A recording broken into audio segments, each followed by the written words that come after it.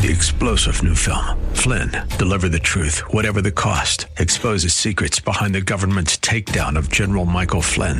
Flynn knew what the intel world had been up to. He ordered the first audit of the use of contractors. This set off alarm bells. He told the truth. He was the most dangerous person for Donald Trump to hire. They had to get rid of Flynn. Flynn, deliver the truth, whatever the cost. Available now. Watch it today. Go to salemnow.com. salemnow.com. Let me ask you a question. How much is your love for Christ? How deep does it go? Is it an extravagant love? Let's talk about that next, here on Truth for Today.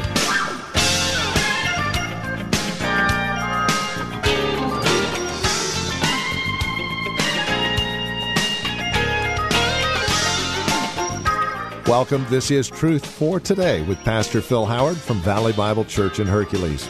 We're in John chapter 12 today, looking at verses 1 through 17 with a simple thought in mind. How extravagant is your love for Christ? We've got a wonderful example, as we'll see today, and the triumphant praise that follows. Here's Pastor Phil with today's broadcast of Truth for Today. Well, chapter 12 will end the public ministry of Christ.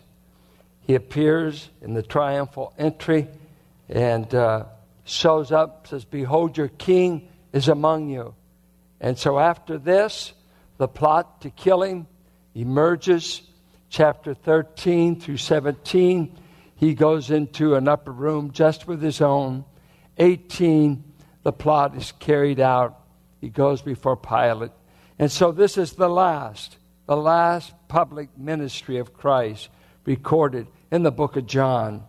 And we come to this moving scene that I liken it to a rose growing up in a barnyard full of manure. Everything is desperate. From John 11, the Pharisees and the Sadducees set out to kill Jesus. They even have plans to kill Lazarus. And because that gets out, Jesus, he goes up to a place called Ephraim, north of Jerusalem, to hide out and to get away. And then as the narrative goes along, we find out that he makes a trip to Bethany, which is only 2 miles from Jerusalem. So it's a dangerous trip. He knows they're out to kill Lazarus. They're out to kill him. Why?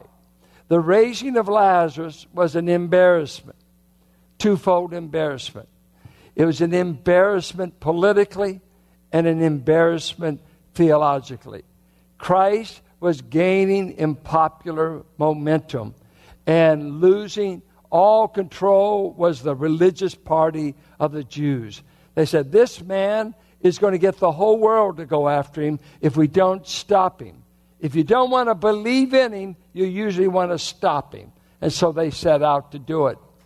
They're embarrassed theologically, especially the Sadducees, who said there is no such thing as a resurrection. We don't buy it, and all of a sudden we've got a man that before the whole nation is make us look like fools. For he said he's the resurrection and the life, and guess what? He's got living proof that he can do it. This makes us look bad. We must do something to shut this man down. Then we come to the house at Bethany. This scene is described in Matthew 26, Mark 14, and here. There's a different woman in Luke 7. She's at the house of Simon the Pharisee. She's a known sinner, probably a harlot or a prostitute, a woman of an ill reputation. That's a different scene. This is different. This is Mary, the beloved, who was always at his feet, the sister of Lazarus, a godly, wonderful woman. So this is what's going on here. And so they come in to the house. You got to get this scene.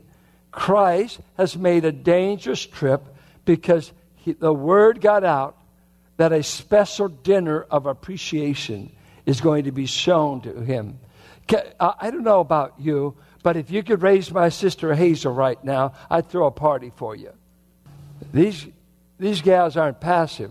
We know our brother was dead for 4 days, and the whole community knows it. And this man comes into town. We thought it was too late, but God's never too late, because there's always a divine design in delay. And he showed up just in time.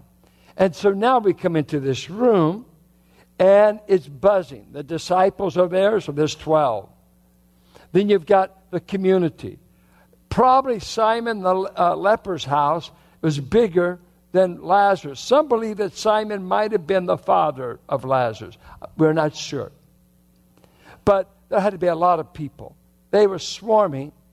And at this dinner, you get about 4 characters. You get the disciples that Matthew says they are indignant at the dinner when Mary pours out her ointment. And the word simply means they were angry. You've got Judas, who feigned anger and was upset.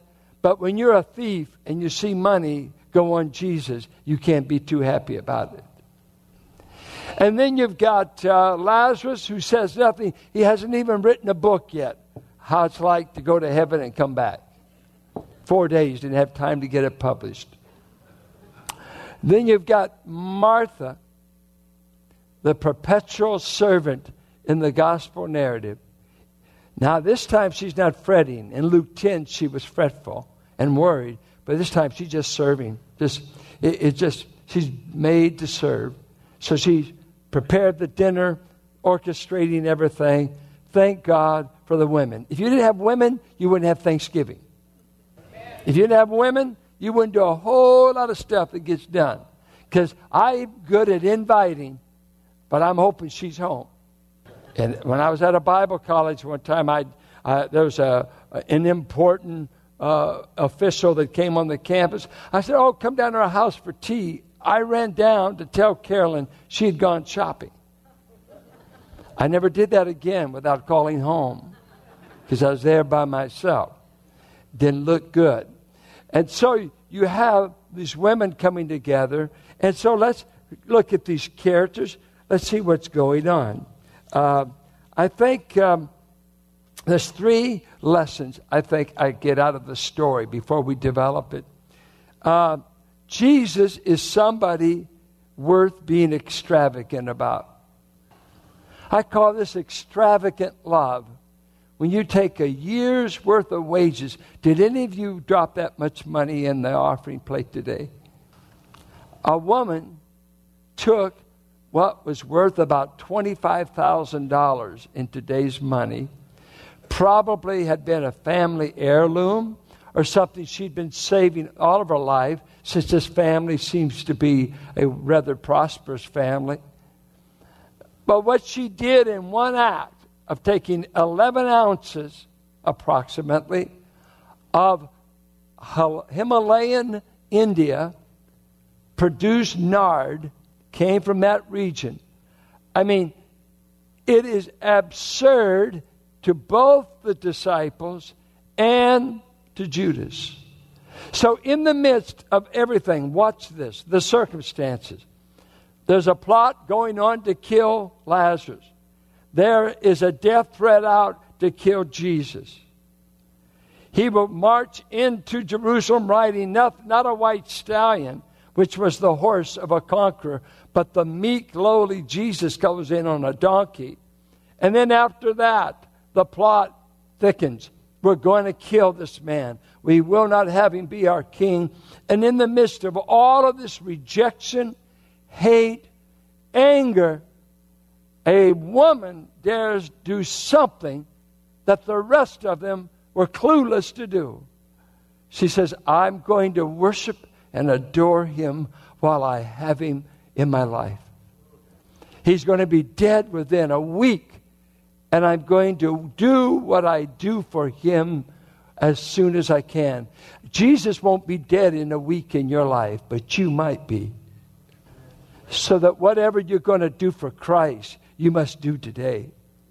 Delay is no friend. Delay is no friend. You've been using that excuse all your life. Tomorrow, today. So watch what she does. It's straightforward. she pulls out this ointment. She pours it on his feet. In the other Gospels, she also pours it upon his head. And she takes her hair and she turns it into a towel.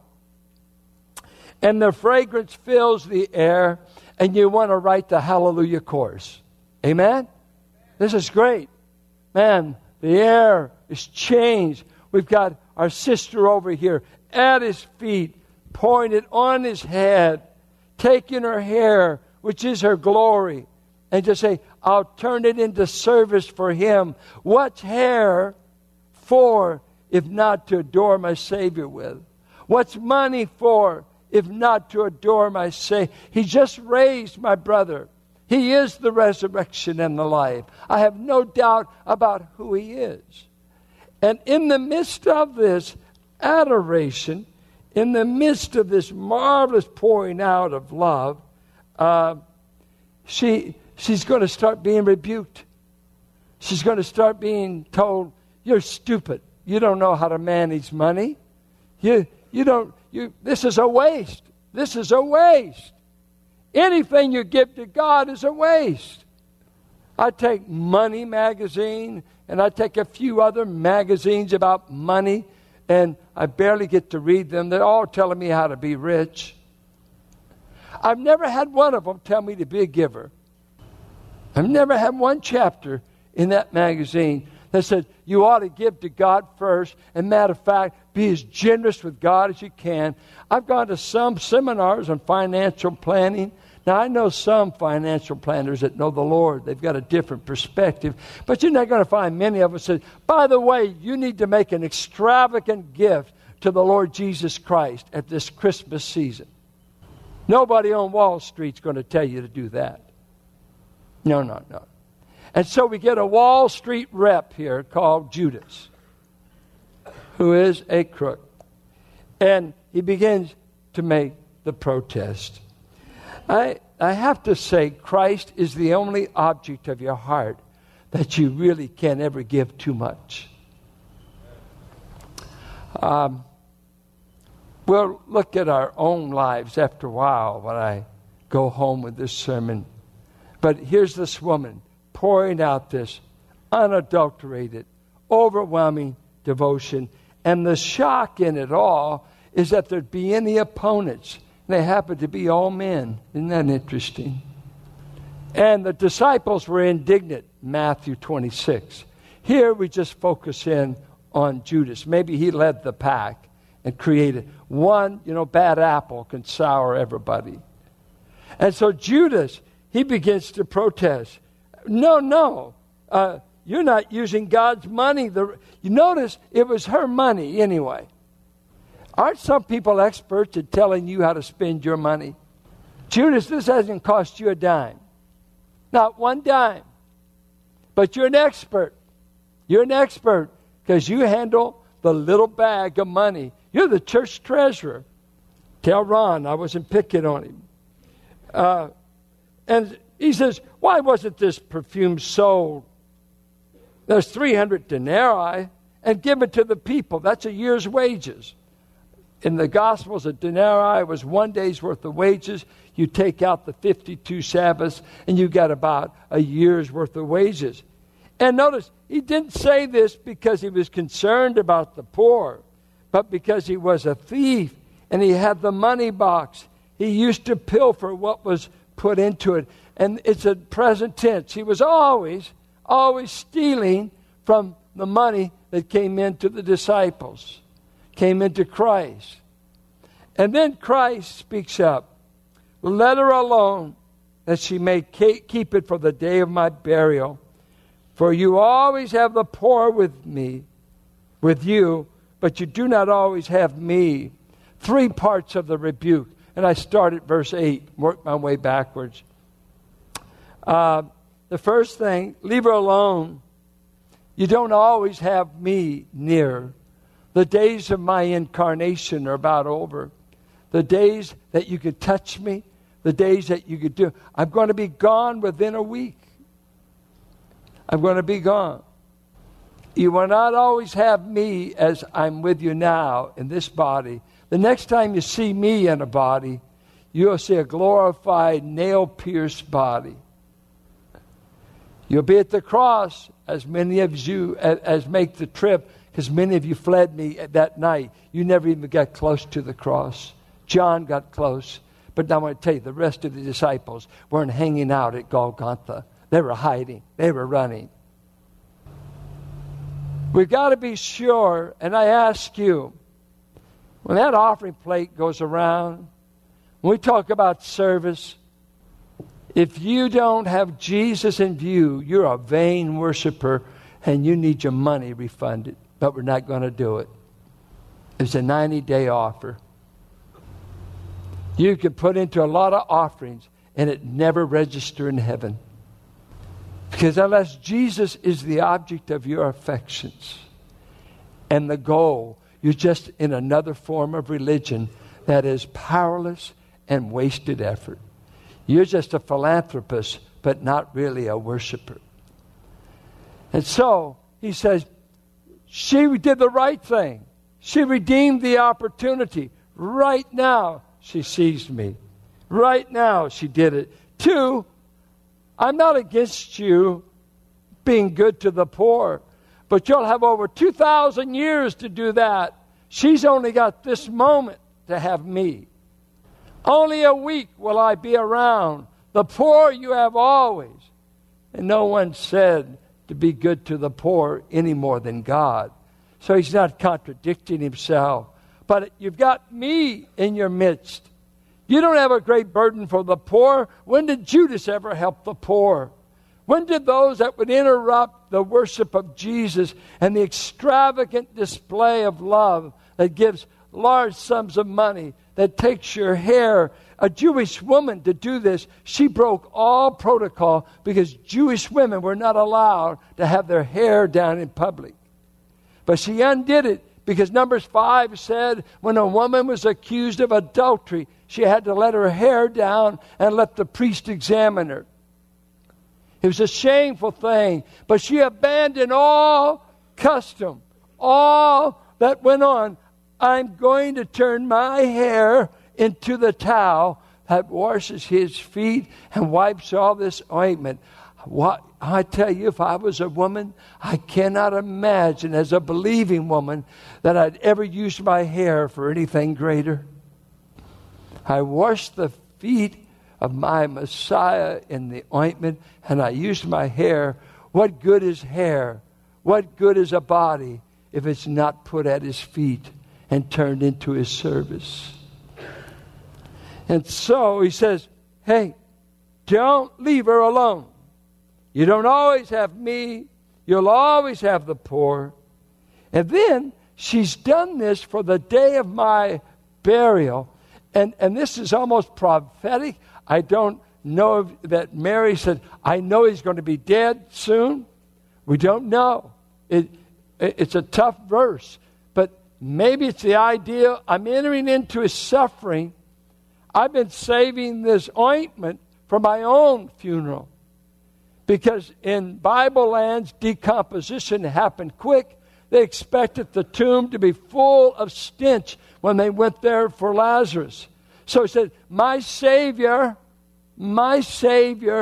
will have the most precious ointment that can be bought. He will not fill a tomb full of human odor from dying and decomposition.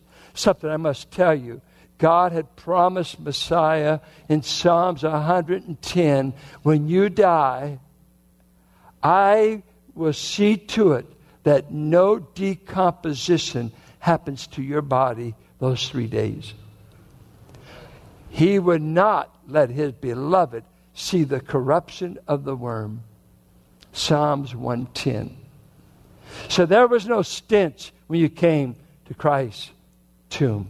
God took care of all the decomposition. But this woman, she doesn't know that. And she said, I am going to give now. My Savior shall be buried with the best of them. I've entered into his sufferings, and I want to give what I've got to him. So, Peter, he's in there with the other disciples. They're all angry about this. Judas is the spokesman. Judas, I want to rebuke you. I won't always be here. The poor will be. And she's done something that anticipates the day of my burial. She did the deed now. And you know what? This Mary didn't go to the tomb. She didn't go on that resurrection morning. Mary Magdalene went, but not this Mary. And so, you see this contrast. Why did Judas have that attitude? Where did that come from?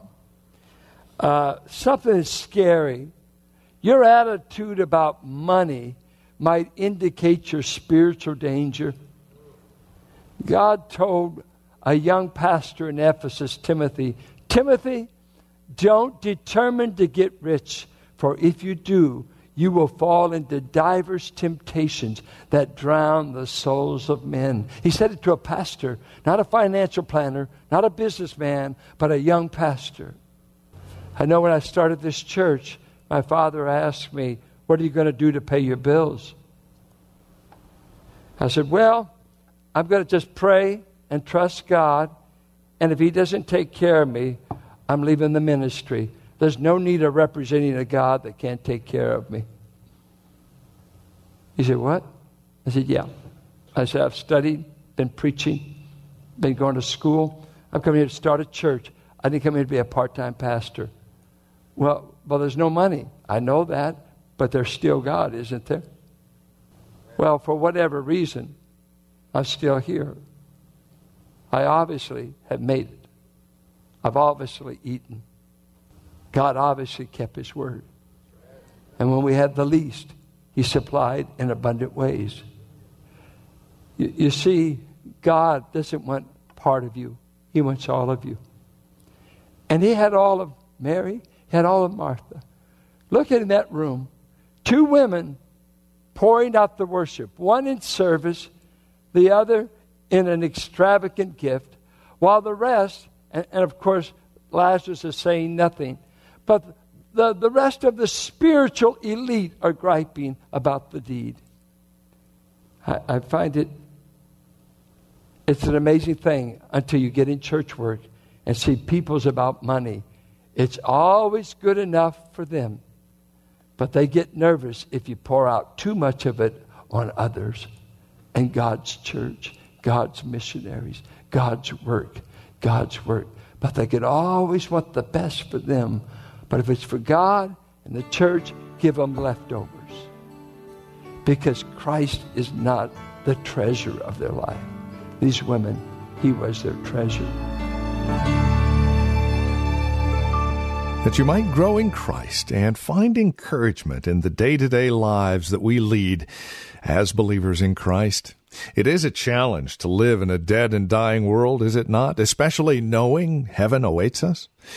So it is a delight to be able to come to you on a daily basis and provide you with this encouragement from God's Word as we teach and train and preach the gospel of Christ for the glory of God and your good. This is Truth for Today. Pastor Phil Howard taking us to God's Word that we might be mutually edified in grace. If you have questions or comments about the broadcast, maybe you would like to hear the program again, we have a couple of ways that you can reach us. The easiest, of course, is our phone number, 855-833-9864. If you would rather visit our website and work through the website, you can do so, truthfortodayradio.org. A lot of resource materials available there. Besides our podcasts, you'll also take advantage of the many other resources, books, and materials. It's all at truthfortodayradio.org. You can write to us at 1511 M. Sycamore Avenue, Suite 278, Hercules, California. 94547 is our zip code. And as we conclude our time today, we would invite you to link arms with us financially and prayerfully. These programs come to you on a daily basis, and even our extended resource materials found at our website are available as you link arms with us, partnering with us financially and prayerfully. Whether it's a one-time gift or a monthly gift, no gift is too small, no gift is too large. Please consider how you might come alongside and partner with us as we continue to minister the gospel of Christ to the greater Bay Area. We'd love to hear from you. Here's that phone number once again, 855-833-9864. That's 855-833-9864. And our website, you can securely give a donation there as well, truthfortodayradio.org. And then we would also invite you to join us for worship. If you're not involved in a fellowship near you, consider this an official invitation to join us here at Valley Bible Church in Hercules. For directions and information, you can visit our website, truthfortodayradio.org, or again, call 855-833-9864. And then would you please mention that you were invited by the radio broadcast to one of our ushers? It would mean a great deal to us. Whether you visit us in person or simply stop by our website or listen to us here on the radio, we hope to see you next time we get together for another broadcast of Truth for Today with Pastor Phil Howard. Blessed be the name of the Lord. Blessed be the name of the Lord. Blessed be the name of the Lord. Most High. 3-star General Michael J. Flynn, head of the Pentagon Intelligence Agency, knew all the government's dirty secrets. He was one of the most respected generals in the military. Flynn knew what the intel world had been up to. He understood its funding. He ordered the first audit of the use of contractors. This set off alarm bells. The explosive new documentary, Flynn, Deliver the Truth, Whatever the Cost, uncovers the facts behind this scandal. Flynn told the truth. He was the most dangerous person for Donald Trump to hire. I find out the worst enemy that I'm going to face in my life is right here in America. They took my assessment and they wanted me to change it. And I was like, I'm not changing it. They had to get rid of Flynn. With in-depth interviews, archival footage, and never-before-seen personal records of the man behind the headlines. I just felt like I was drowning. Flynn, Deliver the Truth, Whatever the Cost. Available now. Watch it today. Go to salemnow.com. salemnow.com.